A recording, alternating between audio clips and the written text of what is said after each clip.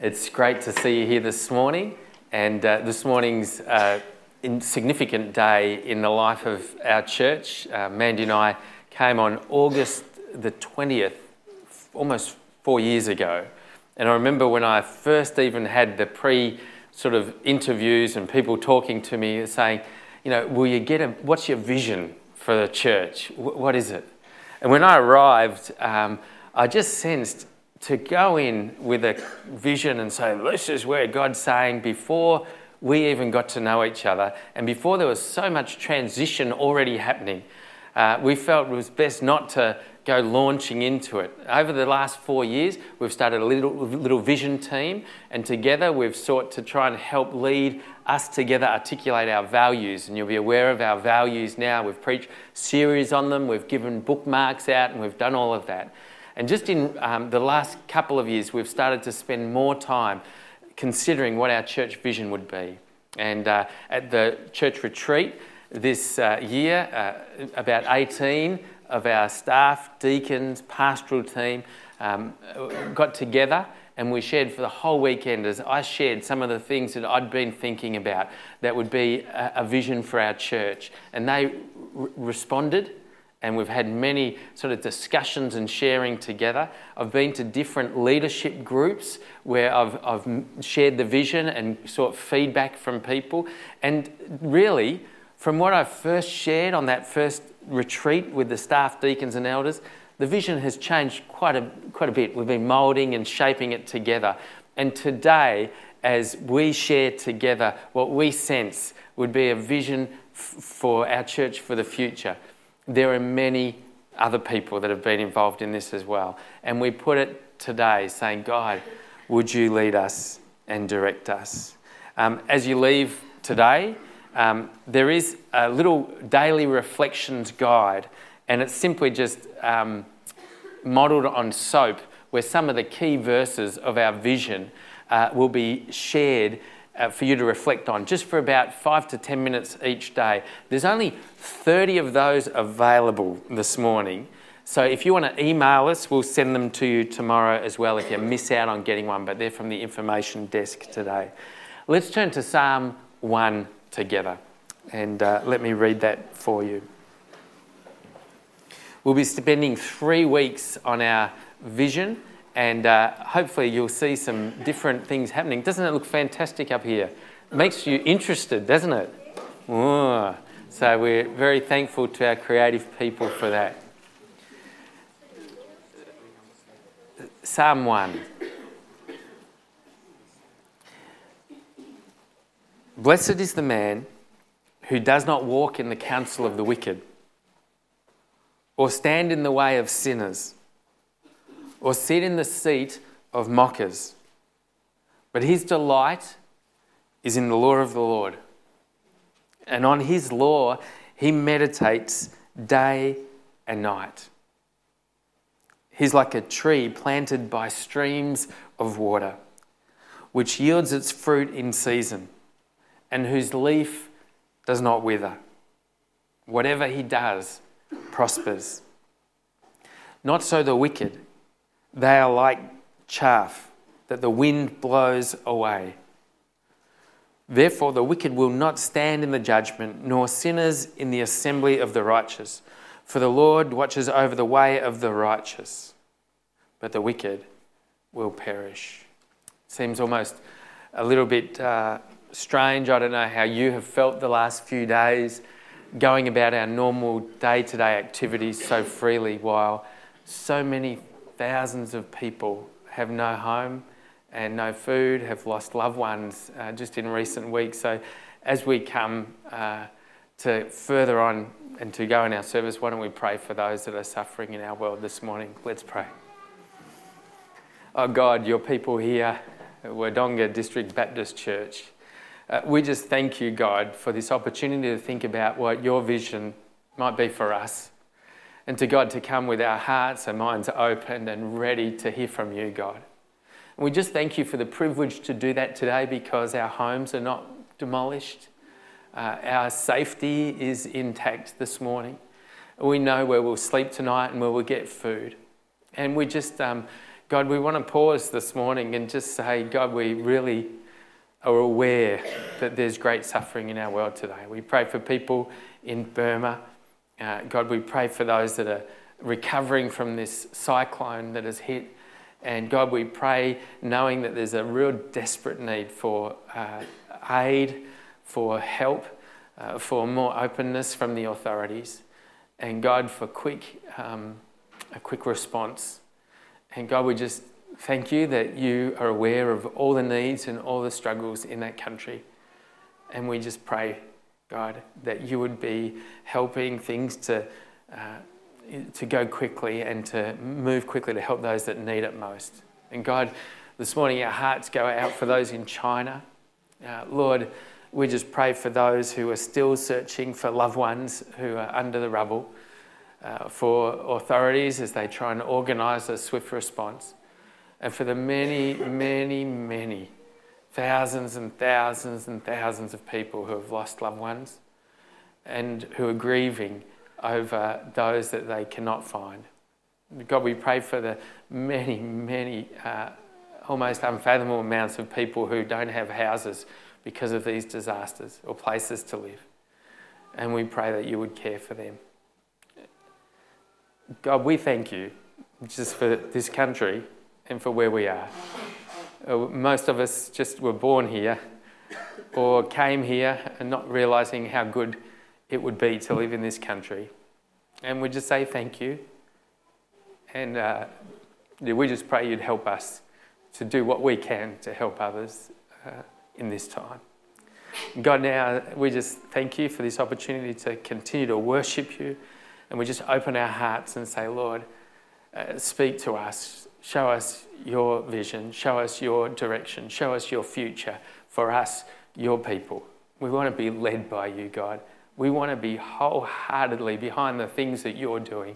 So God, speak to us. Lead us, we pray. In Jesus' name, amen.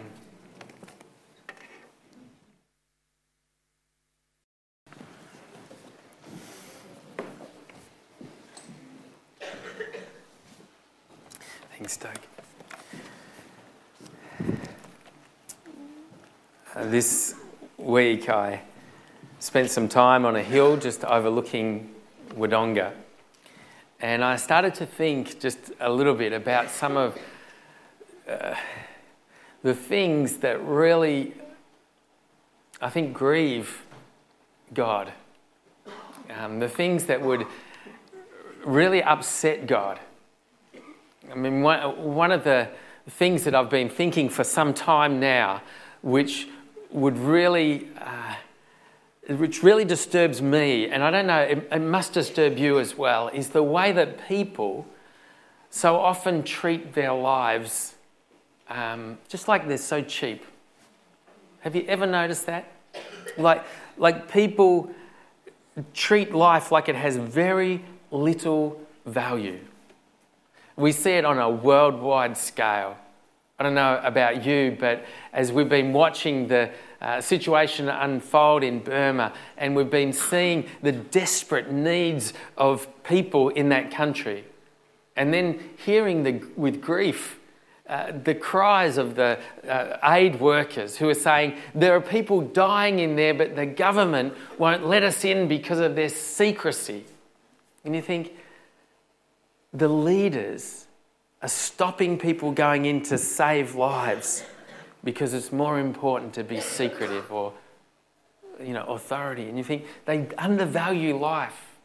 It's not just other people, though, on a worldwide scale. I opened the papers this week to read about what was happening in China, and the two first stories that caught my eye with the big headlines were, firstly, it's not going to affect the Olympic Games. Praise the Lord. And there's no Australians. Like, they didn't mention that there were more than 20,000 people. Oh, well, they did mention it, but you had to go looking more. But the big news that comes out is not what's affecting people losing lives, but how it affects us. We see everything through our own lenses. and seem to undervalue the lives of other people. I think you only have to listen to the newspapers and the stories that we hear regularly to see that so many people treat life like it's so cheap. You know, not so long ago, I heard about a lady rushing to work a couple of minutes late, and she tried to beat a train across the tracks to get to work on time, and she was killed instantly. Life just treated so cheaply. A guy I saw being arrested for travelling more than 200 kilometres on the highway. You know, what would cause someone to say, I'm willing to risk this one life I have, to just abandon, risk losing it for a thrill? I think week after week, we see reports of people that have showed how little they value their life by just getting completely written off, and in the wee hours of the morning in Dean Street, just punching people and causing damage to other lives while they write their own lives off. And I think people seem to treat life so cheaply. I read a story in the paper just recently, which told that a group of people gathered in a wealthy Melbourne suburb in Templestowe. And they gathered together, and these 100 people paid $50 for afternoon tea as they sat down in a local community centre, while Dr. Philip Nitschke told them how they could kill themselves with dignity. I think about the one life that we're given, and I think it grieves God when we treat it like it doesn't really matter, or we treat it cheaply. And as I was sitting on top of the hill this week, I was looking down on our church and saw car after car drive past our church. And I thought, there are so many people that live in this area around, and some of them treat their lives so cheaply, but others just don't even realise that there's more to the life they're living. Some have plasma screens or nice couches. They have a nice house and family. And the tragedy is that many people are just satisfied with what they have, mainly because they never realise there's anything more. That God has more. There are some people in Wodonga that are aching and breaking and are broken, and they don't know how they can have a kind of life that is worthwhile and fulfilling, and they keep destroying themselves. You know what I think? I think as God looks down, he weeps. I think as Jesus looks across this world and sees how so many people undervalue lives, he weeps. What do I think this? Because look what it says in John 10:10. When Jesus came, he said this. He said, the thief comes only to steal and destroy. I think Satan looks at our world, and as he sees people destroying their own lives and destroying the lives of other people, Satan laughs. He delights in people undervaluing their own lives. But I think when Jesus sees that, he weeps because he said, I have come that they might have life and have it to the full. God longs for people to have life in all its fullness. The word life to the full, has a sense of abundance. It has a sense of overwhelmingly more than we ever expected having. For this, it would be like people realising, I think life is fine just how I'm going, and then all of a sudden realising there was a whole dimension of life that they were missing out on, that they never even realised they could have had, and it would make life so much more fulfilling. And Jesus said, I've come that they might have life and have it to the full. Everyone that drives past our church, everyone that's broken and addicted to sin and caught in their sin and in their lostness, Jesus said, I've come that you may have life and have it to the full. Every single person who's treating their life like it's so cheap. Jesus says, oh, I've come so that you would have life to the full. Superabundance is the sense of that word. Overwhelmingly more than we expected. Like the difference between an entree serving and a main course. It's a difference between, just okay and overwhelmingly fulfilling. Jesus said, the thief comes to destroy. Satan is a hungry lion wanting to devour every person he can. Jesus says, I've come so you might have life and have it to the full. And one of the things I think that would cause Jesus to even weep more is that there are Christians who have come to know Jesus in some kind of way, but just don't live this life to the full. They kind of have just thought that religion is about doing the right thing and living the right way, and yet they never know this fullness of life. I think we see so many times that churches become nothing more than places of people who have similar assent, but still have all the same, hurtful attitudes or ways of treating one another, because they have not realised and started genuine relationships with Jesus, where they can experience this life to the full.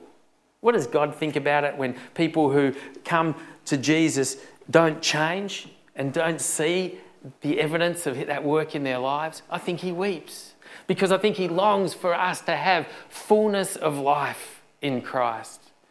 And this is what I think Jesus would long for our church to focus on.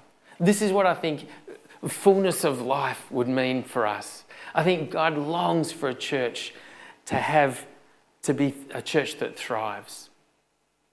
To be a church where we would all thrive because we're close to Jesus, because we're dependent on him.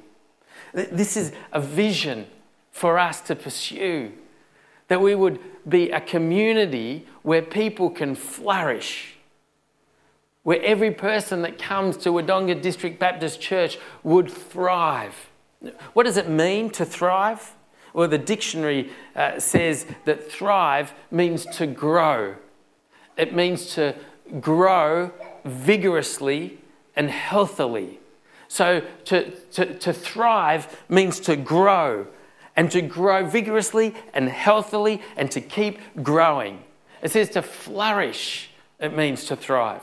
It means that we would flourish because the surroundings that we are planted in are conducive to growth, to healthy growth. And I think a vision for us to pursue can be nothing more than what Jesus wants his people to know and everyone to know. Life to the full. Lives that thrive, that flourish, because we're connected to Christ. What does it actually mean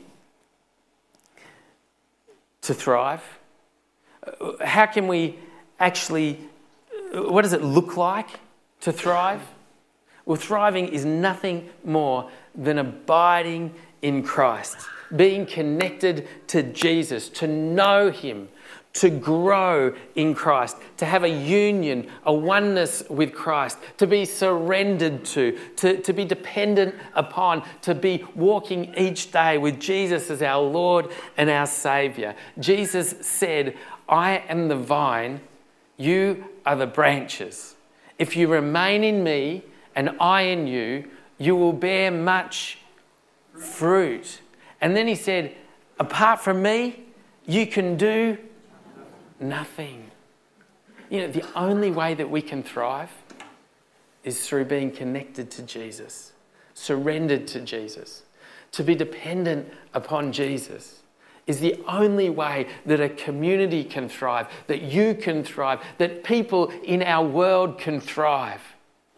It's through Jesus Christ. And to thrive means to live your life connected to Christ, because apart from him, we can do nothing.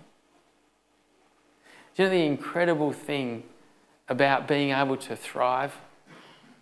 When we understand that it's only through Christ that we can thrive, is that you can thrive anywhere, any place, anytime.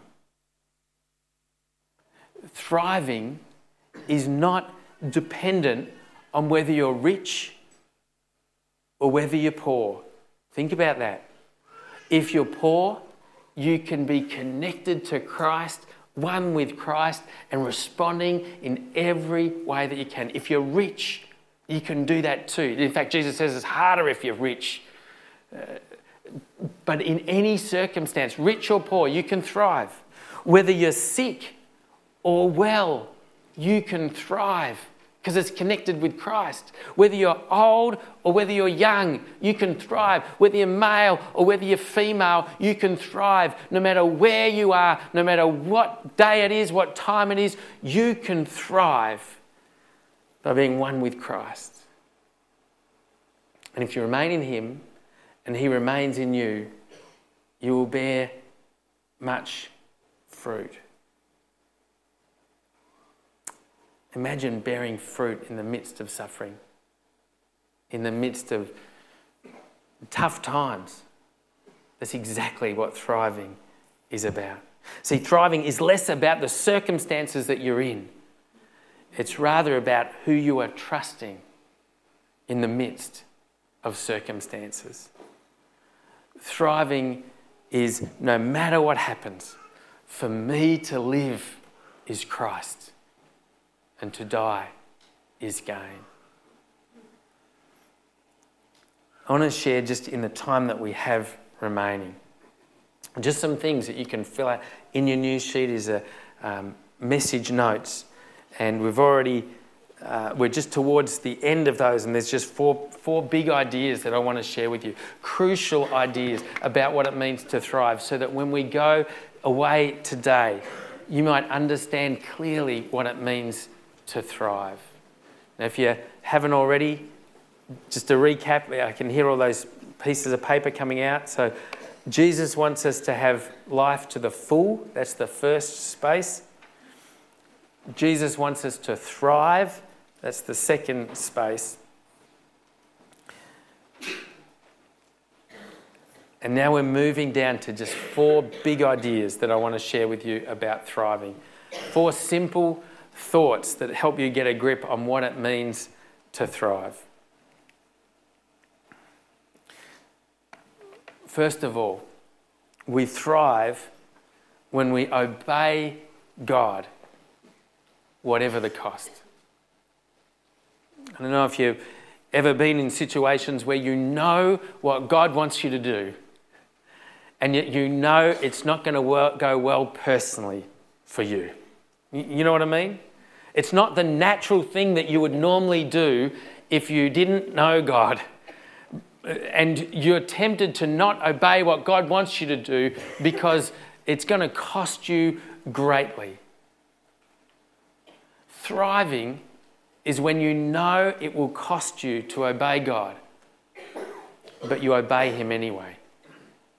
I mean, one of the clearest examples of this is Jesus himself. Jesus left his home in heaven, even though it meant leaving glory for him. He obeyed God and he left heaven. He obeyed God completely, whatever the cost, even though it meant leaving heaven and facing criticism and anger and abuse and people yelling at him, and he still obeyed God. He obeyed God completely, even though it meant facing suffering and death. He obeyed God, whatever the cost. And I think one of the clearest kind of verses that sums up Jesus' ability to trust God and to obey him completely is perhaps seen most in this verse, Luke 22 and verse 24, where it says just simply these words. Listen, he said in Gethsemane, "Father, if you are willing, take this cup from me, yet not my will, but yours be done." Jesus obeyed God no matter what the cost. And we thrive when we obey God no matter what the cost. You know, I long for a day when each and every one of us choose to be so committed to growing and helping others thrive that we will do costly things obeying God so that we can grow and we can follow him. So we'll be able to obey him no matter what the cost is. I can imagine some of you who might be brand new people just investigating what it's like to be a follower of Jesus. And you come along today and you think, oh no, just the fact that I'm here, my family are going to think I've left, you know, what we used to be a part of, and I'm going to a Baptist church, for crying out loud, they're going to disown me. And you might say, but you know what? I really sense God is calling me to obey him no matter what the cost. I'm going to follow him. It might be for you that you're someone who has been, teaching kids at kids' church. And you feel like God is saying, I want you to have a significant input and impact in these lives. And you say, well, I just haven't got the time or the energy or the strength. And he says, I want you to put in so that those kids are fed and helped to grow. Might be as a small group leader you say that. Obeying God no matter what the cost. It might be that you have been deeply, deeply wounded, and in the midst of your woundedness, you know that God is saying, forgive. And you say, God, that is going to cost me so greatly. People who thrive obey God no matter what the cost. It's when we kind of stand in the classroom and say, yes, I do believe, rather than denying Christ. It's when we leave a party saying, no, I won't be participating in that kind of behaviour. It's when we say, I will share my faith with someone even though they might knock me back or laugh at me. Or it's saying, I will care for the unlovely or the poor or the people that are far away that don't know or are suffering worse than I am. We thrive when we obey God, no matter what the cost. The second point. We thrive when we trust God, no matter or whatever the circumstance. We thrive when we trust God, whatever the circumstance. Not only do we obey God, but we trust God in whatever the circumstance. You know, so often what happens is that when people begin to trust God, they put their trust in him and their roots go down and they start to grow. Just like what's happening over here. A seed has been planted and roots start. And over time, as they continue to get their roots down and strengthened, the seed turns into a plant and the plant grows. And after time of continual walking and being in God's word and growing and praying and serving, they become strong. And you know what happens? Whatever the circumstances, people who thrive, their faith remains strong. This is what the psalmist talked about in Psalm 1. Look what he says. But his delight is in the law of the Lord. And on his law he meditates day and night. They're reading and they're saying, oh God, the roots are going down stronger and stronger and deeper. And then it says, whatever, he's like a tree planted by streams of water, which yields its fruit in season, whose leaf does not wither. And what I see here is like a tree with its roots going deep down, and it's right next to a river. And while the seasons come and go, the drought comes in, the harsh winds continue to beat against this tree, and instead of it withering and dying, it's thriving. Why? Because its roots are down deep and being nourished. And you know what I've found? That people thrive when they trust God, whatever the circumstance. And when you see someone who's trusting God in the midst of the most difficult circumstances, you can know that Christ is at work in that life. I've seen it before. I've heard about it happening over and over again. There's such a contrast of pictures in Psalm 1. A wasted life of chaff. The other life that thrives because they're deep down in God's word. And what happens is they wrestle with things when they go wrong. They talk about it. They wrestle with things with God through his word when something goes wrong. They talk about it to God. They pray about it. They apply God's word to their lives. They think about how God's word affects their marriages, affects their work, affects their family, affects everything. And they apply it in times of suffering. I wonder about you. In times, circumstances go really bad in our lives, don't they? In times when we wish the things that happened to us would never happen. At those times, do you find that you've been so going into God's word that you feel deeply grounded and able to trust whatever the circumstance? What about you as leaders? Are you thriving because of your groundedness in God's word? Do you know what happened in South Africa? A bishop named Frank Retrieve. He was a pastor of a church in South Africa. And one night he was preaching at an evening service in South Africa. And right in the middle of the evening service, a group of men entered the church. 3 men. One had a bomb, and it was inside tin with nails and shrapnel inside the bomb, and he threw it down the aisle. And as it exploded, all the nails and shrapnel ripped through people in the congregation. The other 2 men had guns and started just shooting at people. And many people were killed that night right in church, right in the middle of a service. In the Wednesday service that followed, the church was absolutely packed full. People grieved.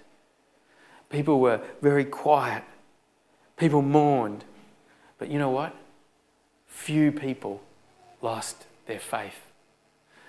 News reporters wanted to find out, what had happened. Why had so many people not lost their faith? Why had they kept going? And Bishop Frank Retrieve shared with them, and he shared with me when I was in Bible college, and he was sharing to the students there. He said these words about why people didn't lose their faith in that time. He said, I think it was the fact that we'd been diligently teaching the word of God each week in and week out. And because we were faithful in this, when tragedy hit, people were grounded in a biblical view of God and the world. Bishop Frank Retrieve would say, people become like trees, nourished by streams of God's word, stable and bearing fruit in all circumstances. And they thrive when they trust in God and his word. The picture of Psalm 1 is what our vision is for people, for all of us. That we would be so dependent on God and his word, and in whatever circumstance we go, we would look to him and we would trust him in whatever circumstance we face. I can think of so many people who have thrived in this time that we've been together as part of this church. I can think of Lisa, who was facing treatment for cancer. And through her last days on earth, she thrived, looking to Jesus, trusting in him. I think of Trish, just recent days. Right in the last hours of her life, she continued to ask that the scriptures would be read to her, so that in the midst of that time, her faith and trust was strong, even as she went to be with him. I think of Kathy having treatment for removing of a tumour.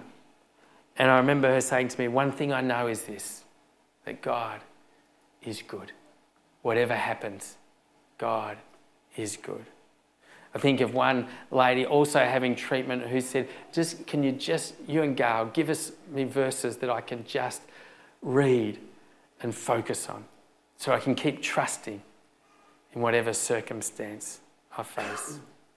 You know what? I felt the times that I have thrived the most in my life has been in the midst of the most difficult circumstance. Have you found the same? I think sometimes God puts us in difficult circumstances so that we can trust him, so that we can look to him and depend on him like we've never done before. Times when I've been so shown by God my sin that I have grieved and spent time away from everybody, praying, journaling, saying, God, right in the midst of these circumstances, please, I want to trust you. Times when I've failed a whole year of Bible college. This is my calling. This is where I was going. And I had to realise that I had to go back again and face it. Because no matter what the circumstances, I need to trust that he had called me. What about you?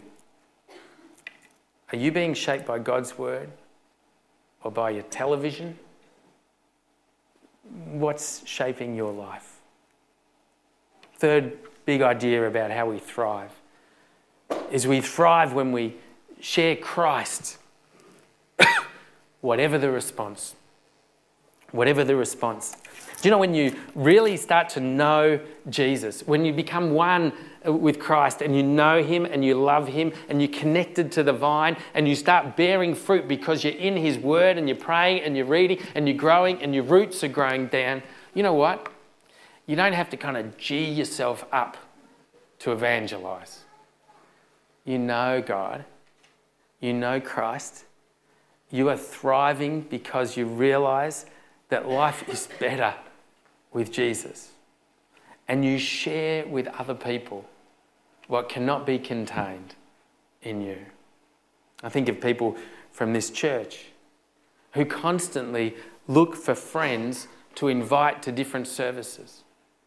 I think of a couple that have brought friends to the Easter service, then invited them back to the Christmas musical, and then when one of them was being baptised, saying, come to my baptism, with a prayer that these friends would come to know Jesus. And I think of other friends who often have people around at their house who don't know Jesus and mix them with other friends who do, with a prayer that people would come to know him. I think about Jesus' call for us who know him to not stay, but to go into all the world. Remember Jesus' last words to his disciples as he had nurtured them, as he'd stayed with them, as he'd fellowshipped with them. And he said in Matthew 22 and verse 37 to 40, he said, in Matthew 28, 19 to 20, he said, go into all the world, go. And make disciples of all nations, baptizing them in the name of the Father and the Son and the Holy Spirit and teaching them to obey everything I have commanded. And surely I am with you always to the very end of the age. I long for us to be a community, a church where people are so in love with God that we long for others to know him like we do. That we care about our friends and our neighbours and the people that we work with. And that we can't help to look for opportunities to share what is real in our lives. That Jesus is at work in us and he's changing us and he's helping us grow. I wonder about you in this point. When was the last time you had a coffee with someone who was far from God? When was the last time you had them over for dinner? People who thrive long for people to know the Christ who they know. Last big idea. We thrive when we have faith. whatever the obstacles. Do you know, this vision is a vision that is so hard for any community to achieve. We can't do it unless Christ wants us to. In fact, what we're trying to do is take someone from right over here who knows very little bit about God, who is actually anti-God, who doesn't really think that there's anything more to life, and we want to lead them to a point where they come to know Jesus and they bow the knee at the cross of Christ. And they say, Lord Jesus, I want you to become my Saviour and my Lord. And they put down their roots and they start to go deeper and deeper and understand who God is and what He's done for them. And they start to live a life that is now growing in Christ, bearing fruit and getting them to a point where we can actually go into all the world and help others come to know Jesus. How hard do you think that is? I mean, for somebody who's perhaps now facing addictions, who've been abused, who have little doubt, who have been hurt by churches, who have been upset by people that have tried to, be overbearing on them. How hard do you think this is? I think we might be mad, church, to try and take on a vision like this. It's overwhelming enough for me because I